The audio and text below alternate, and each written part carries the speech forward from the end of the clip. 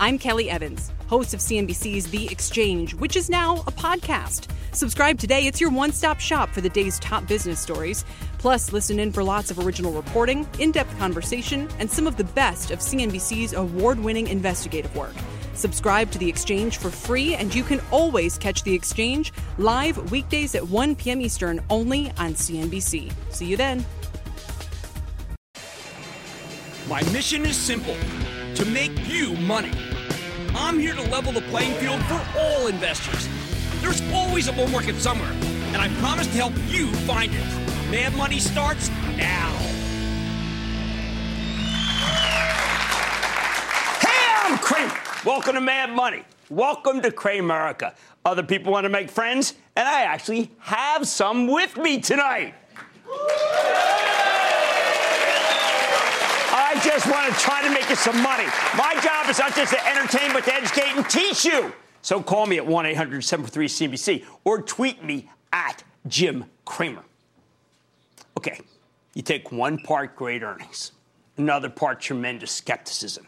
You add in low inflation, and you end up with the Dow gaining 197 points, the S&P up 0.94%, and the Nasdaq advancing 0.89%. House of pleasure. It's a rally that's entertaining. It's astonishing. It's entertaining. It's astonishing everybody.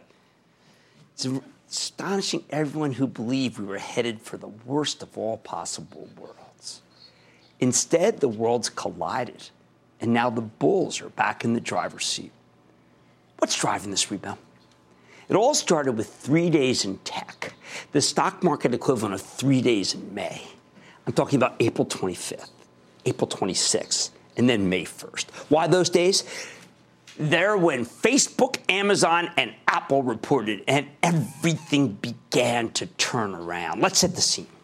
Tech had been taking a beating, right? Remember? It had been taking a beating for more than a month going into Facebook's quarter. And the beating centered around these three names. I remember how bad it was because I took a vacation right before earnings season, and I was singing to myself the song Do, Re, Mi from Sound of Music. Specifically, I was singing Fa, a long, long way to run, Fa being Facebook, Apple, and Amazon. The run being the gauntlet of earnings that the market had to go through before it could mount any kind of rally. Going into Facebook's quarter, it seemed ridiculous that the company would have anything good to say. Every day there were new revelations about how Facebook had utter contempt for users' privacy. At the time, with the drumbeat of the hearings and investigations, endless bad press, the consensus was that people would leave Facebook and Instagram in droves. Every day it seemed like some new celebrity with lots of followers left the platform because of the company's transgressions. The newspapers in particular were relentless, and Congress took its cue from print when they raked CEO Mark Zuckerberg over the coals. There was only just one problem with this story. Zuckerberg went to the Hill, and he apologized. He expressed sorrow, not contempt. He actually sounded human. At the same time, you could feel the collective consciousness of America start to puzzle over what exactly this scandal was about. I mean, who was this Cambridge Analytica anyway? What did they do? Did they get me to vote for someone? Did they embarrass me? Did they have me say something I didn't want to? Did they harass me? Despite the endless headlines, the whole thing became kind of boring. Still, when Facebook reported, Wall Street was all set to hear about how this scandal had hurt the business. They figured the company was a wounded tiger that needed to be put to sleep. But in reality, Facebook's business actually accelerated versus the previous quarter. Accelerated. Turns out there was no slowdown, and management made it clear the business remained strong in the month of April, right into the teeth of the hearings. Now, you have to understand, the short sellers had built up a considerable position in Facebook ahead of the quarter. And after these blowout numbers, the stock surged higher. It almost felt like the mother of all short squeezes for a $700 billion company. Money managers went from hating Facebook to loving it pretty much overnight. Sell. How about Amazon, which reported the next day? Remember, Amazon stock had a tough time in April. Why? Because President Trump decided to go after them for allegedly ripping off the post office. More likely, maybe he was just mad at CEO Jeff Bezos, who owns the Washington Post, which hasn't been exactly flattering with his coverage of this White House. Either way, the president's endless Twitter tirades made the stock kind of tough to own. Then on April 18th, Amazon announced out of the blue that it had 100 million Prime members. Amazon doesn't typically tell you how many members they have. They don't tell you much about membership at all. So this was a pretty big deal. The stock spiked momentarily. But then as we got closer to the quarter, it went right back down.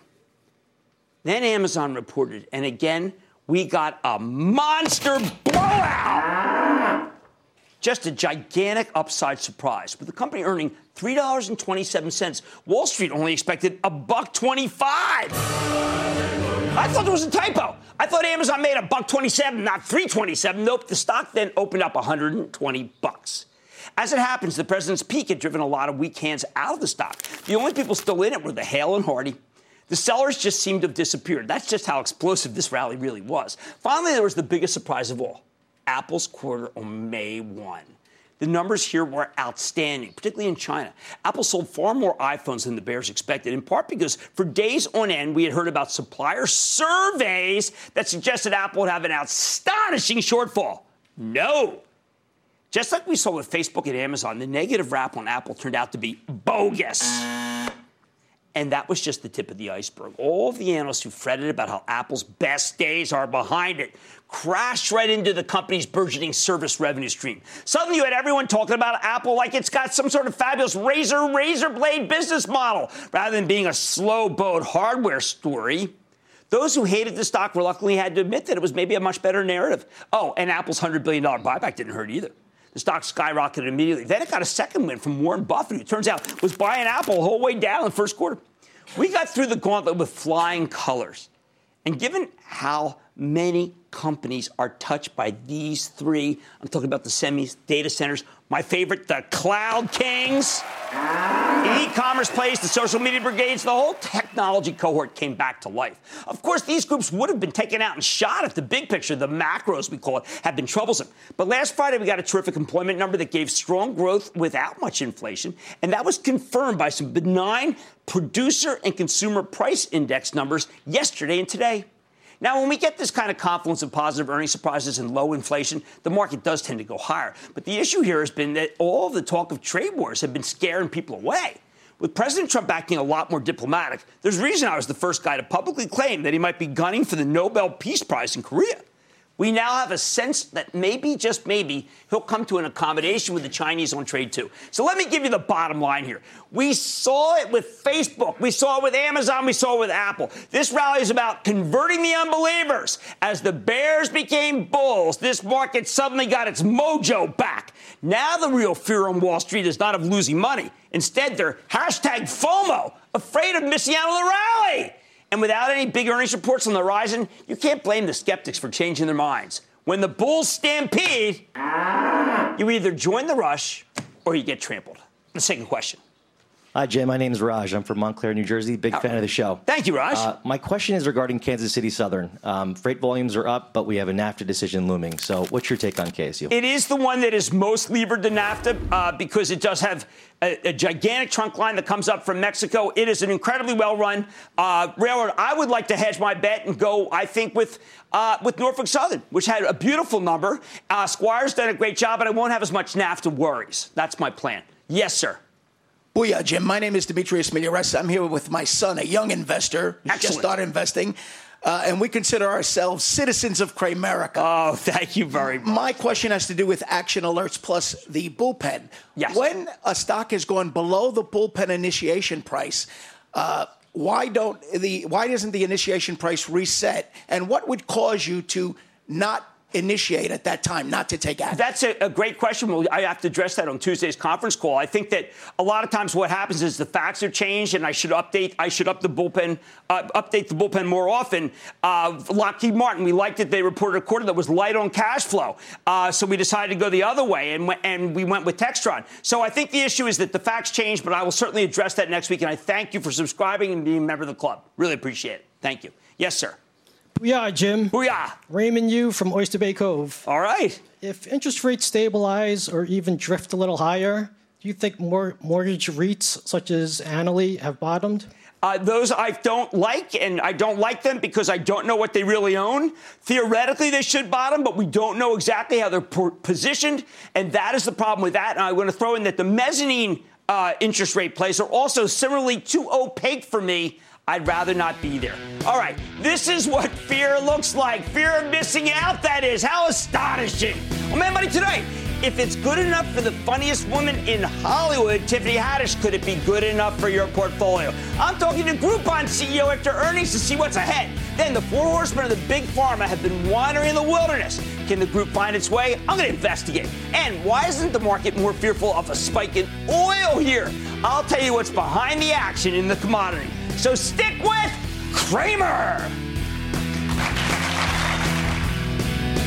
Don't miss a second of Mad Money. Follow @Jim Cramer on Twitter. Have a question? Tweet Cramer. #MadTweets. Send Jim an email to madmoney@cnbc.com or give us a call at 1-800-743-CNBC. Miss something? Head to madmoney.cnbc.com. Everybody's like, Tiffany, you're a celebrity now. Why do you still use Groupon? Aren't you worried that people will think you're cheap? Shut up, Amber. I can't stand you sometimes. Groupon makes me look good. Has Groupon finally found a marketing strategy that works? I love those Tiffany Haddish ads, and they seem to be paying off. The online marketplace that offers you huge local deals reported yesterday morning, and while the numbers look very strong, the action's been kind of confusing. We're going to make some sense of it tonight. We got a clear top and bottom line beat, and the stock opened up more than 10% yesterday. Then Groupon gave back almost nearly all the gains. But today it bounced right back. It's climbed 6%. So does this rally make sense? Let's check in with Rich Williams, the CEO of Groupon. The man who's reinvented the company. Get a better sense of how this company's doing and where it's headed. Mr. Williams, welcome back to Mad Money. Thanks for having me. Good to see you, Rich. Thank you so much. Have a seat. All right. First, everyone on my staff loves Tiffany. So that was actual, right? The initial contact point was she was talking about it, and you didn't even know she used it. We had no idea. Look, I was as surprised as everybody else. Yeah. I had all of a sudden just literally hundreds of people sending me this clip. I called my PR guy and said, "Hey, is this real? Is this absolutely real?" And he did a little bit of checking, and we were blown away. I mean, she is a literal top 1% customer for us, and completely genuine at the top of the pile, and a true super fan, and it just snowballed from there, and we've had an amazing run with her. It's been great. What I find interesting is that even in the ads, what she is displaying is the vast platform that you now have. I mean, whether it be the gym or a hotel, but also you should tell us about Major League Baseball and about a course horse, which I love too. Yeah, we've been on a bit of a tear on the partnership side here lately, and a big piece of it was a couple quarters ago, when we stepped back and we looked at what we were doing, we said, okay, we know that getting great brands, great inventory, more small businesses on the platform as fast as possible is incredibly critical. So why are we trying to do it all on our own? We have an amazing asset of 50 million active customers that a lot of these other companies and brands don't have. Right. But we can open up our platform to them, give them access to those 50 million people, and we can bring that inventory to our customers who are looking for it. So since that strategic decision a couple quarters ago, we've just been on a roll. As you point out, we brought on Major League Baseball, and we're now half of Major League Baseball. We're bringing on their tickets, not just discounted tickets, full price tickets. Right. Because a big piece of what we do is help people discover what's happening in their neighborhoods and around. And but when I'm on the Facebook call, Sheryl Sandberg says, "Listen, we're laser-like focused on local." Yeah. You're local. I mean, how do you go up against an outfit like Facebook? I think this has been an interesting space, and lots of people have tried to play as we play in the local space, and we've seen almost all of them fail. And a big advantage that we've had is we've built a lot of competency, and we've built some tools, we have a lot of software, and a lot of data from selling almost 1.5 billion Groupons on how to connect with small businesses in a way that works for them, in a way that can help them grow, in a way that drives transactions for them. And I think most of the other platforms out there that have tried have really been ad platforms, and they've missed that piece that a small business wants so badly, which is, I want to sell stuff. I just don't want to have my name out there. I don't want a billboard. I want to sell stuff, and that's what we do. Now, I was checking Groupon this morning. Yeah. Now, you have artificial intelligence. I don't think it's as good as I'm going to Long Island this week. I'm going to the beach, and you actually had deals at the beach. Now, I don't know that would be super artificial intelligence, but no, that's pretty good. You are using You have machine learning. We are. It's been a part of our business from the very start, because even in the early days, as we started to expand the marketplace, we had to try to find the needle in the haystack for someone, and in that sea of thousands of things to do in a city, we had to find the one that was most interesting for you. We've now taken the machine learning and AI side in completely different directions, and are using it now really heavily in, say, as an example, in customer service, where we're using chat bots, we're using all of the folks that are on the phones and working with our customers as ways to tune it, and they're taking active roles and making it really smart so that we can help people find answers to questions really fast and without having to pick up the phone, without having to chat with a rep unless there's something really complex. So it's all over our business and a huge part of what we do. In my Twitter file, I asked whether people use it, and many people have. Yeah.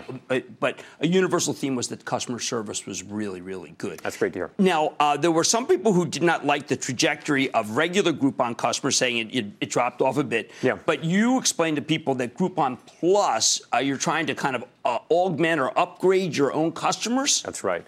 So with Groupon Plus is one of a number of initiatives that we're doing to really reinvent the customer experience and to say, a couple of years from now, how do you want to use Groupon? Do you want to have a voucher that you hand over to a merchant, or do you want it to be completely seamless? Do you want it to be just something that happens, that you get a better experience, you save some money, you may have something unique or special, and it just happens and it's delightful. And Groupon Plus is really an early rendition of that happens to work really, really well. And we're pushing it very hard. So we are actively trading off selling vouchers for getting people introduced to something that can change how they experience a small business and really win at a small business in a way that hasn't been possible. So we're making that trade-off every day. I think it makes sense. Now, you mentioned seamless, but not in the context of what I'm about to ask you, which is Grubhub. That, to me, is the most exciting partnership, even more than the core source. Talk to me about what you're doing with Grubhub. Yeah, so we just launched with Grubhub, basically back in Q4 or the late part of Q3. We had a food delivery business, Order Up. We sold some of those assets to Grubhub and struck a partnership in the process. Great deal. It made a lot of sense, I think, for us and for our customers, for shareholders. And we've just launched with a Grubhub integration very recently, and you'll see that expand. And I think it's amazing. And again, we have 50 million customers looking for things to do, looking for places to go when they're hungry, and they should be able to find places that have amazing delivery services, and it should be delivered by an amazing partner. And so we have that with Grubhub, and you'll see it expand. Well, I think that's the best of all. I didn't even get to international, which is a shame, but Rich Williams has reinvented this company, and I think it's a great buy. Rich Williams, CEO of Groupon. Thanks so much, Rich. Thanks. Mad Money's back after the break. Take control of your financial future with the new madmoney.cnbc.com. Cramer's exclusive CEO interviews, full episodes, analysis, even your own soundboard.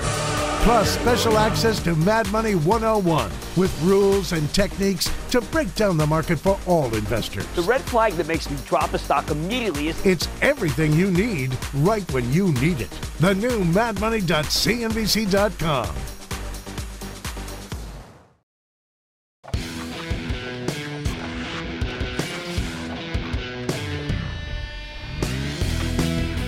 At a time when the market's making a major comeback, with all sorts of groups that had fallen out of favor with the Wall Street fashion show suddenly getting their groove back, what about biotech? Specifically, what about the four horsemen of biotech, Celgene, Biogen, Gilead, and Regeneron? Last year, it seemed like these stocks were mounting a comeback. But lately, they've once again been sent to the glue factory. Biogen's down 14% for the year. Celgene's down 21%. Regeneron's down 23%. Sell. Gilead down nearly 9%. A house of pain. Why are these once beloved biotech stocks so darn hated? I think there's a lot of justice in the market's disdain for the group, actually. But at some point, you have to wonder if the stocks have become too cheap to ignore. First, though, let's talk about why these big biotechs keep stinking up the joint. Here's the thing. Even if Biogen and Celgene and Gilead and Regeneron were firing on all cylinders, they would still have trouble attracting much interest right now in this market. The economy is just too strong. When business is tepid, biotech is loved. When business is great, biotech is ignored.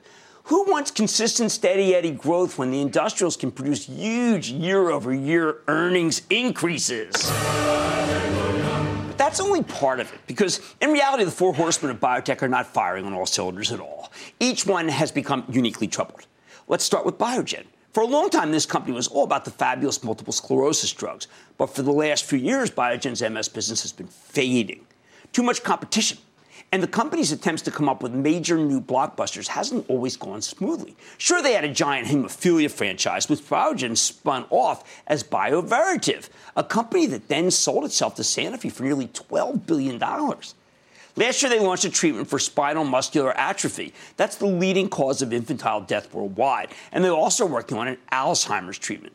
But in December, we got some bad data on the Alzheimer's formulation. Very hard disease. Everyone's been trying to work on it one time or another. It hasn't been working.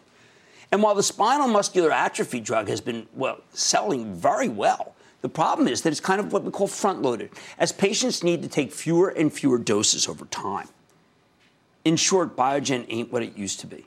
But the stock has also gotten a heck of a lot cheaper. All right, how about Celgene? Remember, it used to be one of my favorites before we decided it had paid too much for a particular drug company? Well, listen to this. After holding up much better than the other horsemen for years, Celgene just imploded last October. After the company discontinued a clinical trial for the phase 3 Crohn's disease drug. When Celgene reported not that long after, the company slashed its long-term earnings forecast and the stock just got slammed. It really hasn't looked back since. Now, so far this year, these guys have tried to change the narrative. First, paying up for Juno Therapeutics, a cancer immunotherapy play that a lot of people asked about in the lightning round, and then announcing a partnership with Prothena to develop treatments for neurodegenerative diseases. If anything, though, the stock has been punished on these developments. Why? Because Celgene's last gigantic acquisition, the $7.2 billion purchase of Receptos in 2015, hasn't exactly gone too well. Receptos was all about one huge drug, but the FDA rejected that drug as a multiple sclerosis treatment in February. So people don't want to give Celgene the benefit of the doubt anymore. Then there's Gilead. This one's been more of a slow grind lower for the past few years, from mid-2015 to today. Gilead's lost roughly half of its value. The problem, Gilead's been the victim of its own success. From 2012 to 2015, the stock caught fire based on the strength of the company's cure, not chronic maintenance, but cure for hepatitis C. It was so successful that AbbVie and Merck rolled out similar products to get a piece of the action with both great companies there. And they've been undercutting Gilead on price. That's why the company's sales keep shrinking. They're likely to come down another 20% this year. When Gilead was flush with cash in 2015, they used that money to buy back their own stock rather than making intriguing acquisitions. They ended up paying pretty high, too. Finally, last year, they took over Kite Pharma, another stock many on the lightning round asked about, to get in on the cancer immunotherapy space. But it's going to take years before any of Kite's drugs could potentially hit the market. In the meantime, Gilead doesn't have much to offer you. That's why the company reported such a hideous quarter last week. A big, fat top and bottom line miss that pushed the stock from the low 70s to the mid 60s. It was shocking. Finally, there's Regeneron. One of the first stocks we recommended on the show in 2005, back when it was under $5. At its peak in 2015, Regeneron was trading at $557. That's right, $557. But this is why I always say that bulls make money, bears make money, but hogs, they get slaughtered. Because since then, it's plummeted to $289. The run in Regeneron was all about Eylea. That was the revolutionary macular degeneration drug. Still makes up about 60% of the company's sales. Now, Eylea's growth has slowed, but the big fear is potential competition from Novartis and Roche. The company's been trying to find their next big thing. They had an interesting anti-cholesterol drug where they partnered with Sanofi, but it's been a bit of a disappointment, and that's in part because of competition from Amgen, but also because it's been hard for a lot of doctors to figure out what to do with it, even though I think it's a great drug. Still, the company just announced a new plan that could jumpstart sales by lowering the drug's price. It's an awareness program. Regeneron has a new eczema treatment that was approved last year. So far, the sales of this one haven't been as strong as I'd like. Still, there's a lot going on in the pipeline, including a promising skin cancer drug that's in phase 2. Regeneron has a lot of shots on goal here. The main virtue of the four horsemen, though, they're incredibly cheap. Biogen sells for less than 11 times next year's earnings, Celgene for 8. Gilead for 10. Regeneron's a little more expensive at 14 times earnings, but you get what you pay for. And you know what? Cheap matters. This is the reason Biogen, Celgene, and Regeneron held up so much better than you might have expected after the most recent quarters, even as the results were almost universally panned by the analysts. So, yeah, the four horsemen of biotech aren't the growth powerhouses they used to be, but they're trading like the world is coming to an end. At least in the case of Biogen and Regeneron, the numbers just aren't that bad, people. And, of course, growth could still reignite with the right combination of new drugs in the pipe. Bottom line, these big biotechs are hated because they've lost all the characteristics of great growth stories. And that would bother me, except that they trade like value stocks. I think Biogen and Regeneron are worth checking out right now. Gilead and Celgene have made big long-term bets on cancer immunotherapy, but it'll be years before we know if those bets will pay off. I say no thank you, at least for the moment. All right, much more Mad Money ahead. Many relationships are built on trust. But is it lacking when it comes to this market and the oil futures? Then a key look inside the biotech sector. What can BioMarin tell us right now about the future of these stocks? I'm going to talk to the CEO. And a very special edition of the Lightning Round. So stick with Cramer.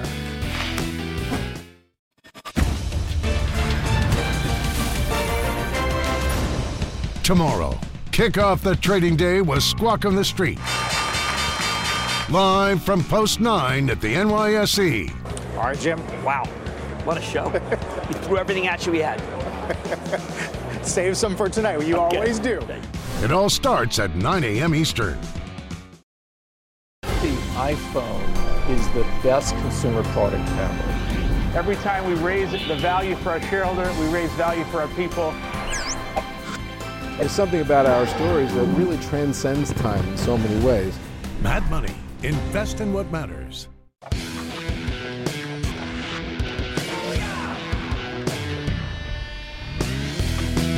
How can this market be so blasé about the spike in oil prices? Why don't we freak out when the price of crude runs up in response to tensions in the Middle East? First, I don't think the market is actually ignoring oil. When missiles fly back and forth between the Iranians in Syria and the Israelis over the somewhat peaceful Golan Heights area, it should be unnerving. If there's going to be a hot war besides the one in Yemen, Israel versus Iran sadly seems like the logical matchup. But here's the thing. The stock market knows that it can't necessarily trust the oil futures.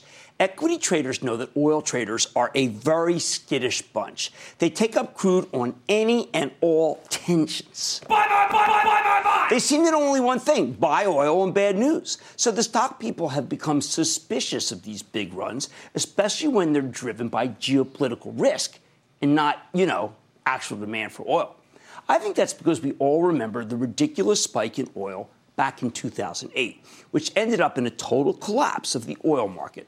So for those of you who don't remember, let's go over what happened back then, because it's pretty instructive for this moment. While the U.S. economy had begun to fall apart in the year 2008, the global economy was still going strong, led by China. We knew there was demand for oil overseas. Now, the price of oil had been steadily rising for years going into 2008, but it was a gentle ascent. That all changed in February of 2008 when Venezuela cut off oil sales to ExxonMobil. Suddenly, crude surged into the 80s. Then in March, two major pipelines from Iraq were taken out by terrorists. Oil jumped to the 90s. In April, a Nigerian workers' strike cut Exxon's production, taking 780,000 barrels a day offline. At the same time, a strike by Scottish workers took out half of the UK's production, too. In May, Nigerian rebels blew up pipelines that took out another 600,000 barrels a day, while Mexico announced some production shortfalls at its biggest field in the Gulf. Next thing you know, oil's breaking out above 100 and flirting with 120. Then, on June 19th and 20th, Nigerian rebels shut down the Shell and Chevron pipelines. The price of crude blasted through 120. Finally, in the first week of July, with no real news, oil takes out 140 and briefly touches 147. But what happened after that shows you just how fragile, skittish, and easily manipulated the oil market is. Because the price of crude collapsed pretty much in a straight line all the way down to $31 on December 22nd of the same year. That is a spectacular $110 swan dive. Gasoline, which had gone to an average of $4.11 a gallon, was cut in half by year's end. Now, considering that both the whole way up and the whole way down, we were headed into the depths of the Great Recession, the entire pivot at 147 looks like it was pure manipulation A lot of people felt that way. But it's also fair to say that higher prices simply met with little selling the whole way up. It was almost as though there was no spare capacity to sell. But, of course, that turned out not to be true. There was tons of spare capacity. The new supply just couldn't be ramped up fast enough. But when it did, the market collapsed. And that's what I think could happen here now. The oil market is terribly inefficient, and supply chains are provided only by the short sellers who then cover when no oil comes to the market. There's not enough time to find real sellers, or they're all holding out for higher prices. Either way, investors in the stock market know from this lesson not to trust these spikes. We learned that in 2008. Oh, how about damage to the economy? It wasn't really clear how much damage the oil spike did back then. There was so much other noise. But cars certainly get a lot more gas mileage now than they did a decade ago. As Phil LeBeau told me today on Squawk on the Street, $5 is the new $4, and we're nowhere near $5. So sure, oil's gotten up there, no doubt about it. But we know the futures aren't necessarily the real deal, and that's keeping investors in the stock market from panicking out as we watch the price of crude climb inexorably higher. I think that's the right attitude. Let's take some questions. Let's go over here. Hi, Jim. Hi, how are you? I'm good. My name's Ann Kane. I'm from West Milford, New Jersey. Okay, thank you for coming. So I have a question. I want to know how you think the changes in Ford's production plans will impact the stock prices. Well, I think that, first of all, it's a great question because the Ford 150 is offline. We don't know how many days. It is the really, by far, the best, most profitable thing that Ford sells. I think that what's going to happen is the stock will probably do nothing, but only because it's down so much. It is, by the way, the cheapest stock in the S&P 500 on earnings, but that's because a lot of people feel the earnings are going to be down. I say you can't touch it. It's just maybe a value trap. We don't know what's going to happen, but it was bad news about the F-150. Thank you for that question. Yes, over here. Hi, Jim. My name is Sean Kane from West Milford, New Jersey also. Okay. I have a vehicle question also. Freeport McMoran, call signs FCX. Yes. How do you think that they are poised with the increase in demand for electric vehicles? Do you think that stock still has room to head upward? It's still much more controlled by Chinese demand. That's by far the biggest market. That last quarter was just horrendous. They missed on every line, and they told negative stories about political consequences. I was shocked at how bad it was, and the stock has not come back. I cannot recommend that stock. That quarter was that terrible. But thank you for the question. Over here, sir. Hey, Jim. Dan from the suburbs outside Philly. Excellent. Way to go, Eagles. Yep, go Birds. I know, crazy. Hey, Jim, any sectors out there that have been lagging that you think might be an opportunity for investing now? Well, I still think, look, I've got to tell you, I keep on getting drawn to the airlines because I don't think they're that bad. But we need to have just one upside surprise would ignite that group. And the one that I like is the one that's unfortunately had that tragic accident, Southwest. I think that one's going to come back. That's a very well-run company. So that is where my thinking is. But remember, I am a FANG guy, and those are not being left behind. All right, it's all about trust. Sure, oil's up there, but the future's not necessarily real, and that's keeping the market from tanking. I say stick with Cramer.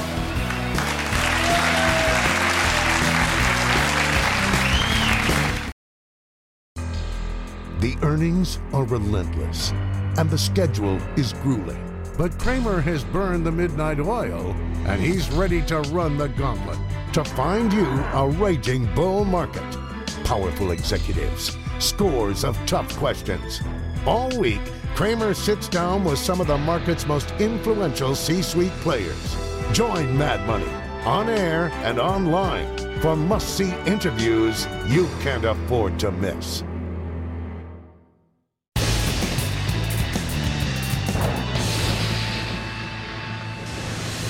It is time. It's time for the light round. Play the sound. And then the lightning round is over, and I've got some guests here tonight. So let's start over here. Hi, Jim. Allison from New York. How are you? All right. How are you? Good. BoFi. Hold or accumulate? Oh, geez. I would just hold that. It's had a pretty big run. I do like the majors more than that. Yes. Booyah, Jim. Nick from New York. Melco, MLCO. No, come on. We like MGM. We want a little bit less beta, so to speak. Yes. Good evening, Jim. This is Joan from Westchester, Pennsylvania. Okay. My question is about Verizon. Should I buy, hold? No, you can hold it. It's at $47. I think it should go up to 50, 51. The stock's been under a little bit of pressure here because rates went a little higher. I like it. Yes. Hi, Professor Cramer. Thank you. This is Paul from Brick, New Jersey. I wanted to ask you, we've seen Chipotle kind of peek its nose out of the house of pain in the last couple weeks. And I know maybe you could give us some insight as to whether that looks like a trend or a blimp. I think it's for real because I really like this guy, Brian Nichol. He's a little too, he's very polished. He's out of, he's out of the Taco Bell world. But you know what? That's exactly what they need. They need discipline. He had a good conference call. Yes, sir. Hey, Jim, Andreas from Hoboken. What do you think about Oracle? You know what? I think Oracle's fine. They got a good buyback, whatever, but I still favor Salesforce. I like cloud kings, and Oracle is not a cloud king, even as I think they are. Yes, sir. Hey, Jim, my name's Chris from Penn State, going into the Lions. What's your take on PayPal? I think PayPal's one of the best in the show. I had Dan Schulman in for teaching this Saturday. I've got to tell you, the things he said were just incredible. I would look at the video. I think PayPal goes much, much higher. Yes. Hey, Jim, Bob from Mahwah, New Jersey. What do you think about Raytheon, buy, sell, or hold? I think Raytheon Charitable Trust owns. I think that it's one of the best, unfortunately, one of the best names because everybody needs business. That's just unfortunate, but that's the world we're in, and that's what Raytheon has. And I think the defense stock, after a sell-off, is the right place to be, and Raytheon's the best in show. Yes, sir. Hey, Jim. Richie from Park Slope, Brooklyn. And by the way, it's so great to be here to see this show live. One of my neighbors. He's a neighbor. I love it. All right. My question is about Tallgrass Energy Partners. It's an LP with about a 10% dividend. I know, but sir, I don't. You know that we've seen a lot of distributions cut in the last few weeks.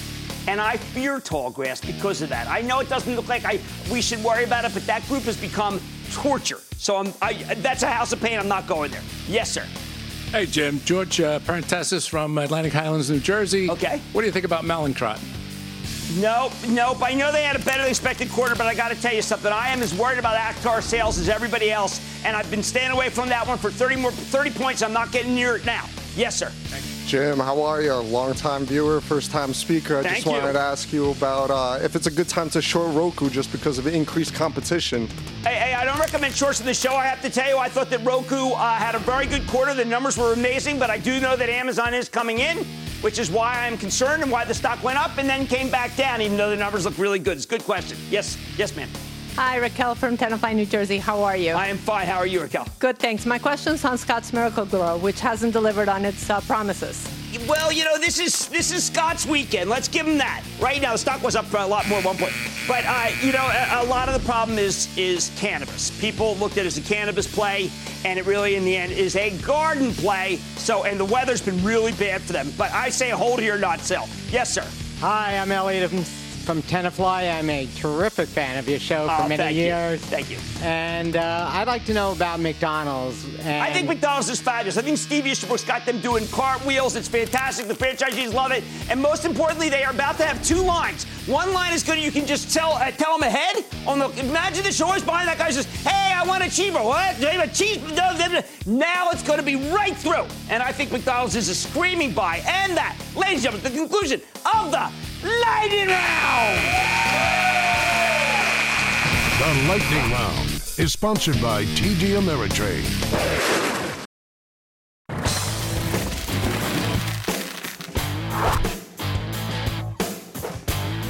Earlier in the show, we talked about this market's intense hatred for many of the big biotechs.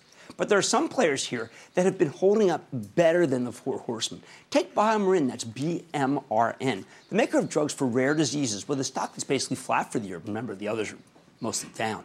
Here's a company that makes so-called orphan drugs. That's very expensive therapies for incredibly uncommon conditions. BioMarin has 6 drugs on the market, including a bunch of treatments for rare metabolic disorders. But by its very nature, this is a business that doesn't have a lot of competition. Meanwhile, at the end of this month, BioMarin is launching a new treatment for phenylketonuria, That's PKU, I'm going to call it, because it's just a lot easier. It's a brutal genetic condition that requires lifelong management. That's great for people who suffer from the disease, and it's also great for BioMarin shareholders, as it could be a $1 billion opportunity. So let's take a closer look with JJ Bienaimé. He's the CEO of BioMarin Pharmaceutical. Find out more about how the super innovative company is doing it and where it's headed. Mr. Bienaimé, welcome back to Mad Money. Good to see you, JJ. Hey, how are you? Thank you. Have a seat. Thank you. JJ, I think that your company is chronically underrated because you have just delivered and have very big revenues, but you have a new drug that could be approved. And I know in your conference call, you don't want to say it will be because there's no sure thing. How big is this drug? So the drug is going to address this condition, PKU, that you mentioned, initially only in adults. And the adult PKU market between the U.S. and North America and Europe is about 26,000 patients. The current therapy on the market is actually one of ours, and it's about $150,000 per year. So if we price it at the same amount, the market opportunity overall is close to $4 billion. Wow. So we only need to penetrate it by 25% to reach $1 billion. Now, if you can explain to people, it's not... you have to have clinics. You have to teach people that there's this drug out there that's so incredible. Yes, that's a very good question in the sense that although the market opportunity is very large, it would be a slow ramp on purpose. We want to make sure that clinicians are well trained on how to use the product. It's a relatively complex product to use in terms of slow titration to prevent side effects. And there are 125 clinics, PKU clinics in the U.S. We know all of them because we've been selling our other product to them. 35 of them have already used the product. Okay. So they are pretty well trained, but we need to train the balance of them, and that would take place over several quarters. Do people know if they have this illness from early on? Yes, actually, that disease since the mid-'60s is actually diagnosed at birth. Because before there was diagnosis, because the disease has been managed so far thanks to a very strict diet that's impossible to follow when you're not a kid anymore. And before newborn screening, PKU was the #1 cause of mental retardation in the world. And most PKU patients that were born before the 60s are in mental institution today. Oh, my. So it's a pretty serious disorder. Well, you're also working on another one, Valrox, for hemophilia that you have some very promising opportunities for, correct? So that is a very exciting product, different area, hemophilia A, also relatively large indication, about 120,000 patients in the world. And we are developing here the first gene therapy for hemophilia A. We're trying to replace 2 to 3 injections intravenously every week by 1 injection potentially in the lifetime of the patient. 1 injection? Well, that's the goal. Right. Obviously, we don't have data that lasts a whole lifetime yet. Right. We only treated patients we're going to give an update next week at the World Hemophilia Federation meeting with 2 years of data. But in animals, we have data that show that the animals, once they're treated with the hemophilia, is managed for their whole life, 10 years. Right.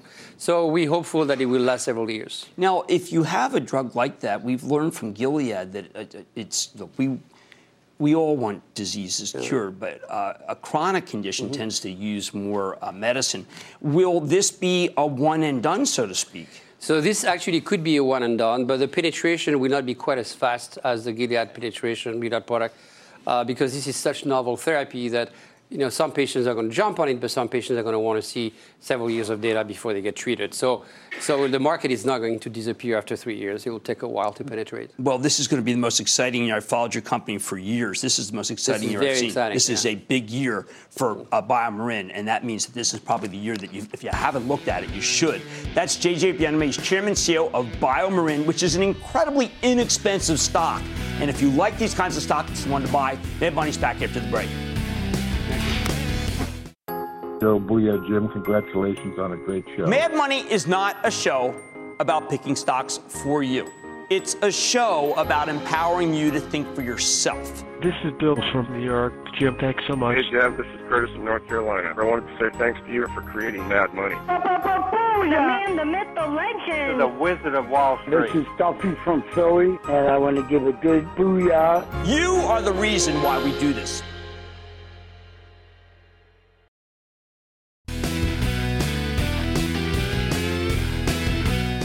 You know me, when we're up this long, this far, this fast, I always say, come on, don't be too greedy, right? Maybe take a little something off the table. The market is really soaring. I don't want to get anybody to get hurt. I do like the fundamentals, but we don't like to be greedy in Cramerica. I like to say there's always a bull market somewhere. I promise I'll find it just for you right here on Mad Money. I'm Jim Cramer, and I will see you tomorrow.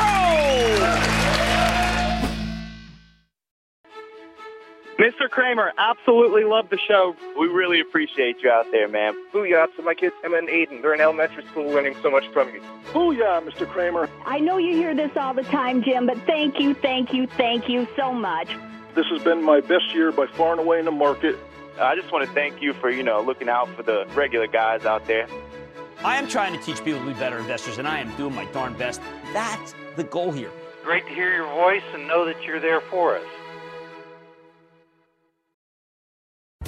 I'm Kelly Evans, host of CNBC's The Exchange, which is now a podcast. Subscribe today. It's your one-stop shop for the day's top business stories. Plus, listen in for lots of original reporting, in-depth conversation, and some of the best of CNBC's award-winning investigative work. Subscribe to The Exchange for free, and you can always catch The Exchange live weekdays at 1 p.m. Eastern only on CNBC. See you then.